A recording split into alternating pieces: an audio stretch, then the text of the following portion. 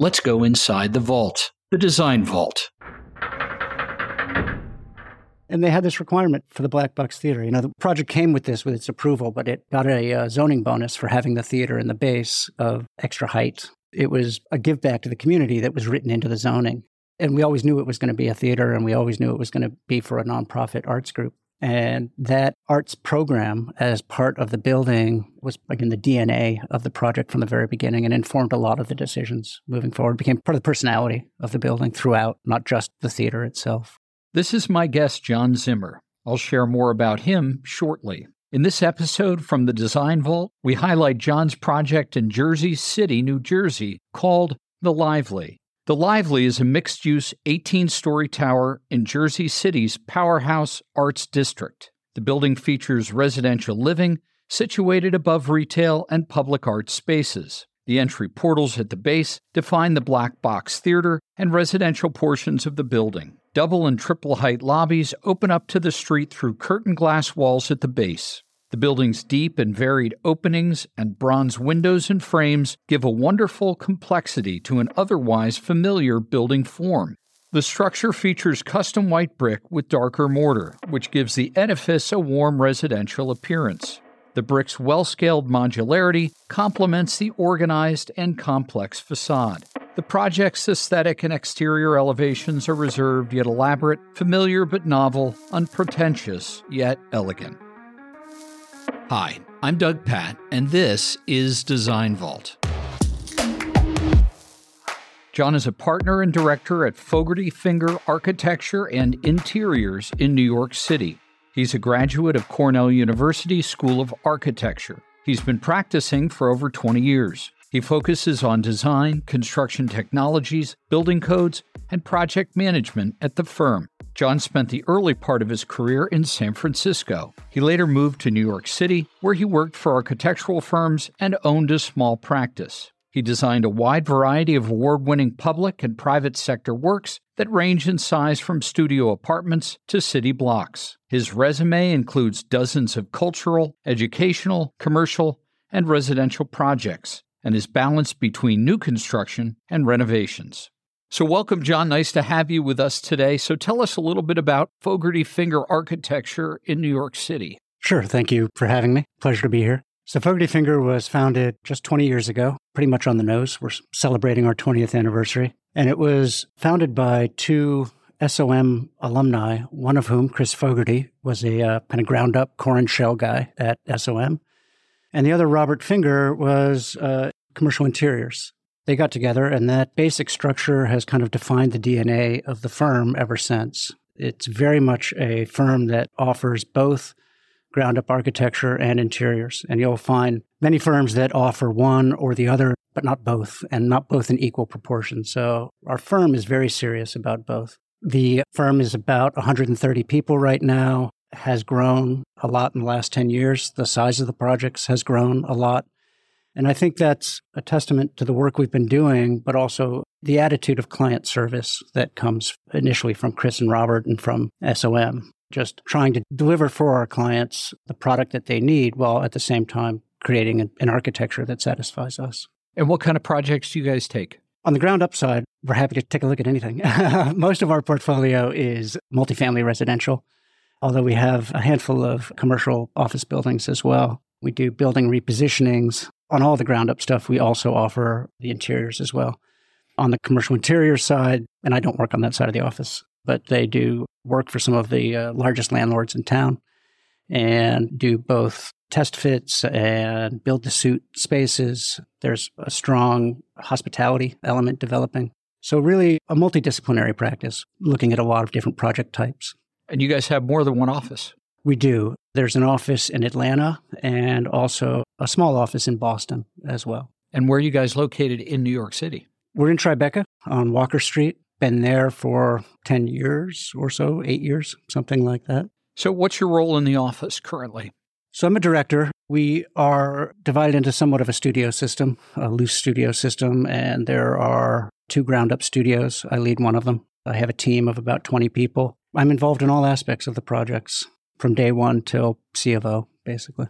I would imagine your hours are pretty long with 20 people working for you. They still are. Although obviously there's a team of very hardworking people with me that put in even longer hours than I do. So let's dig in and talk about the building. Tell us about the Lively in Jersey City. How did your office get the project? The project had gotten a preliminary approval with a different owner and a different architect. The people that became our client, Lennar Multifamily, when they took on the project, looked at the planning and also the facades, but I would have to say more than anything, the planning of the building, and thought it was problematic. It's a difficult site to do residential floor plans, and it's got an acute corner there at Warren and Stephen. So challenging site to get efficient residential layouts in. We put an alternative plan in front of them that really increased the efficiency of the building and the commodiousness of the residential layouts, basically. So it wasn't a competition to get the project? It wasn't a competition. It was an invited RFP, but I think it was the strength of the proposal that we put forward that got us the job. So could you give me a little history of the location? Sure. The Powerhouse Arts District in Jersey City is so named because there is a somewhat iconic powerhouse there. It had been an industrial area that was targeted for redevelopment.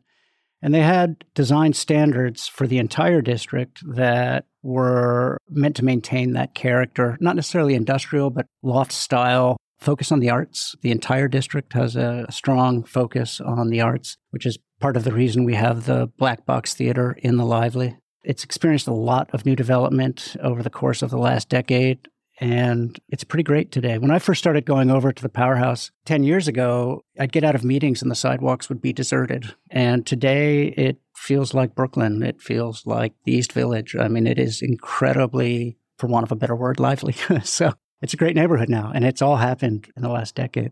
It's an exciting thing to have been a part of, honestly. So, scope of the project, what were the client's programmatic requirements? Well, 180 residential units. Lennar is one of the biggest home builders in America, but they were mostly doing suburban subdivision work.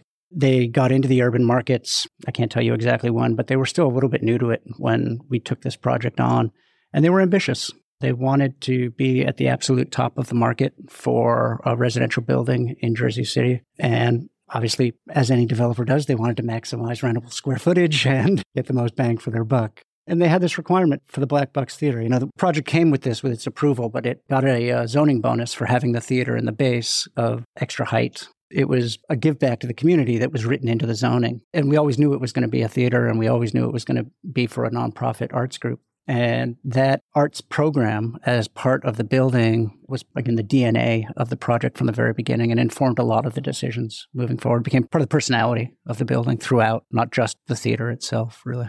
How long has the building been finished? I guess it's about 2 years. Is the theater getting used? It does, yeah. That's great. So let's start with the site. I would imagine there are no unique topographic features, relatively flat or not. Well, it's relatively flat. The unique topographic feature would be that it's below the 100-year flood elevation. That's always a big deal. And the sidewalks there, I think, are at about 5 feet above sea level. So flood protection, resiliency, ground floor uses, how do you enter the building? How do you avoid nuisance flooding when it's not a 100-year storm? Those were all big aspects of the design of the ground floor or the pedestrian experience. So breakaway walls? There are deployable flood barrier systems designed in. So the flood elevation is 7 feet above the sidewalk. In the event of a massive, take a Hurricane Sandy kind of thing, they would deploy these flood barrier systems. I don't know if you're familiar with them, but they keep them in storage and they come out and they bolt them to the building or they spread them around the building. They can be self-supporting and they have to be deployed in a certain amount of time because it's an emergency response system. So big part of all the projects in this area. And what about zoning codes? You had mentioned you had a height issue. Yeah, so the building got, I think, 65 additional feet for having the Black Box Theater in it. That was one zoning aspect. You can see the cantilever here over the sidewalk. There was a sidewalk widening requirement in the zoning. So that made it obviously challenging. You've got 17 stories of residences coming down over a cantilever that allows the sidewalk to be wider at the base. That was an interesting challenge. There's a little bit of parking in the building that came from the zoning. So obviously some structural challenges there as well whenever you're putting that many residences over the top of a parking garage. The second floor here that you see through the window, that is also designated art space in the zoning, also a requirement. So I don't do tall buildings. How many extra floors does 65 feet get you? I think it was basically 5 because the top floor is amenity space, rooftop amenity, which was specifically permitted by the zoning bonus. I think it really made the building. The massing and the expression of these mid-range buildings is a little bit tricky. They're not as tall as they want to be a tall building, and they're not as low-rise as they want to be a low-rise building. And I think the extra stories really help to give it a little bit more verticality. It's a better piece of architecture for it. So tell us about the building plan. You said there's a sharp corner. Yeah, very acute corner. There's 2 lot lines, and it is a corner lot. So right where you have your corner window with 2 exposures, there's a very acute corner. And I can't remember the actual degrees, but anytime you have a building, and it's not just the corner that's a problem. And in fact, the corner isn't really a problem. You may not be able to put a sofa in that corner, but the corner per se is not a problem. It's kind of a cool room to be inside of. But what it means is that the apartments on each of those 2 different streets are on different geometries. And so if you're going to have a rectilinear apartment on streets that are at such different geometries, that all crashes into each other at the corner and at the corridors and at the courtyard. So it becomes very challenging to plan buildings that feel sensible in projects that have this kind of site. So how long did the planning process take? So city review, design to construction, what was kind of start to finish? I would say it was probably 14 months, maybe 15 months from RFP to groundbreaking, something in that range, which is kind of typical for a building this size. And construction, how long did that last? That was about 24 months, I think. So let's talk a little bit about aesthetics, style. What did the client say to you? Did they have any ideas? Were they showing you images? Did they like buildings that they wanted you to look at? Our main client point of contact was also an architect. So he didn't want to impose a specific sensibility. He wanted to see what we would come up with. And our office does this kind of work. We don't really do much historicist work. It's all modern. And in fact, a contemporary design is part of the zoning in the Powerhouse Arts District. They're not looking for a recreation of a 19th century Main Street because that's not what this part of town ever was. From its get-go, there was never any question it was going to be a contemporary building. As far as where we drew our inspiration from and what we were looking at, I mentioned the difficulty of the massing for these mid-height buildings. I think the gathering together the window openings into these vertical slots helps to emphasize the verticality of the building. We have this prominent gold portal for the Black Box Theater and the building entrance, and that became an idea that we repeated throughout the facade to frame these moments on the facade. And I think generally we try to be pretty rigorous about how the facades are designed. Obviously, you've got structural continuity, but then you've got what always happens in residential design is you've got living rooms that are one width and you've got bedrooms that are a different width. And so a strictly rational grid is probably not going to serve you well for a residential building the way it does for a commercial building. So you're often trying to find a way to manage that. If your interest is fundamentally in having a kind of rigorous and rational facade, you're trying to find a way to manage those partitions hitting the wall and what does that mean? And at the same time, I think creating a facade with movement and interest and dynamism and that play on the facade, I think, was always an important part. And you could say it is part of the emphasis on the arts and the theater and dance, but also obviously just an interest in creating something fresh. Yeah, it's playful. So was there a city review of the aesthetic? There was. Yeah, they loved it. They loved it from the get-go, honestly. It was great. I think the planning board there has seen a lot of different things. I was quite happy to see a building that was elegant and carefully composed and well-made. I'm pretty sure we got a unanimous vote of approval at the planning board, and there were no negative comments about the aesthetics. What did you guys bring in? Did you bring in boards with images or 3D? They weren't set up to have digital presentations back when this was going through. They are now. Obviously, all of the local jurisdictions became fully digital because they had to. Back then, it was easels and boards, and you sat there with a couple of easels and flipped the pages and described what you were doing. But we had renderings, certainly full 3D visualizations of the building that we presented and a palette of materials. They're very interested. In fact, in Jersey City, they require you to bring the actual physical materials you intend to build with to the planning approval. So why did you guys choose brick? I mean, you probably could have used another material for the exterior facade. We could have, certainly. There's many things. We do facades out of lots of different materials, obviously. But for residential buildings in particular, I think the scale and the intimacy of brick are a sure way to give the building a residential character. It makes people, both potential tenants and non-tenants on the street, and everyone have a very warm response to brick almost instinctively. It's one of those things that the mind already knows, right? People respond to it quite well. I think the flexibility of brick was part of it for this. Obviously, that acute corner right there is a custom shape. You can just do that in brick, right? You can just say, okay, I've got a corner that is 72 degrees, and you just do it. You just make it. So that part of it, I think, is pretty great. And the flexibility of the color in this particular case, this is a custom colored brick, semi-custom. We had a lot of flexibility. It's a coated brick, so we had a lot of flexibility with the coating and coming up with the exact color that we wanted, which was a lot of trial and error. There was actually months of back and forth on getting it just right. And I do think color is incredibly important, and you can spend a year and a half designing a building and 2 years building it, and then you get the color wrong, and all anyone sees is the fact that the color is wrong. So it's incredibly important to get right. It allowed us to do that. If you're going to do a porcelain, here are the 3 porcelains, and this is what you're going to get. It also helps, the way brick turns corners. We wanted to have these gold shrouds in some areas and not in others that frame certain openings. Doing returns at window openings in brick is incredibly easy because it's a brick. You just turn the corner. In porcelain or terracotta or other materials, it becomes quite difficult. Is it just a shadow gap at the corner, or is it 2 flat panels coming together to meet?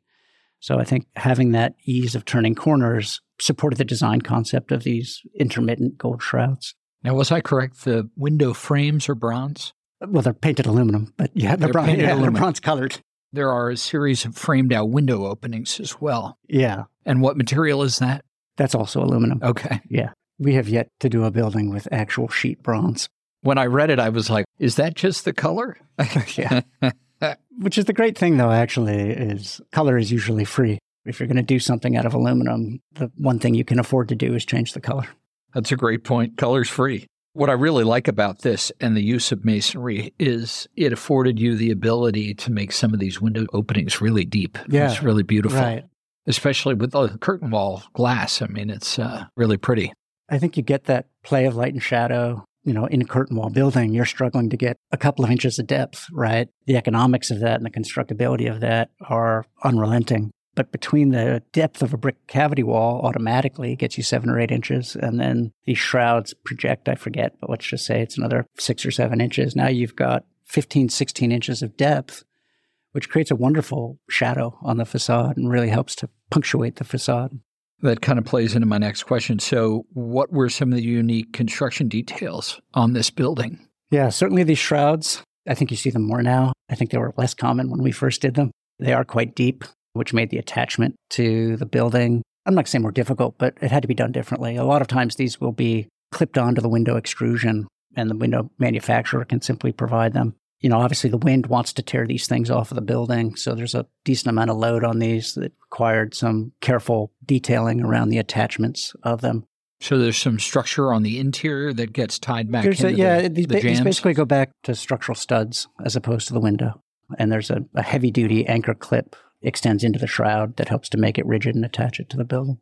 These deep soffits at the overhangs, obviously something that had to be looked at fairly carefully. Generally speaking, a brick cavity wall is a well-known thing. Builders know how to build it. Architects know how to detail it. But when you start introducing these kinds of deep shrouds, the corner windows, in order to make those successful, what the window manufacturers want you to do is take a big square window and put it next to a big square window. And now all of a sudden your corner window has 12 inches of metal in the middle of it, and it looks like a column instead of a window mullion. So detailing that to make it keep the sight lines narrow and keep it elegant, that was a detailing challenge that took a lot of time. Making sure the flood protection doesn't become too intrusive, that's a detailing challenge. There were a handful of things. And what about sustainability for the building? Well, it's a PTAC building. PTACs are the through-wall air conditioners there. They're environmentally not great. So starting from that, you have a difficult time making it the most sustainable building in the world, unfortunately, electric PTACs. But there are other green features in the building. Certainly, you see this in a lot of buildings at this point, but super efficient lighting, formaldehyde-free, no off-gassing materials, locally sourced brick, natural material, locally sourced green roof, significant stormwater management features. It's not a leader in environmental design. Sure. But it has, I guess I was wondering if it was features. something the city was looking for. It was not a requirement, but I think there's enough consciousness about it at this point that people want to incorporate these features if they can.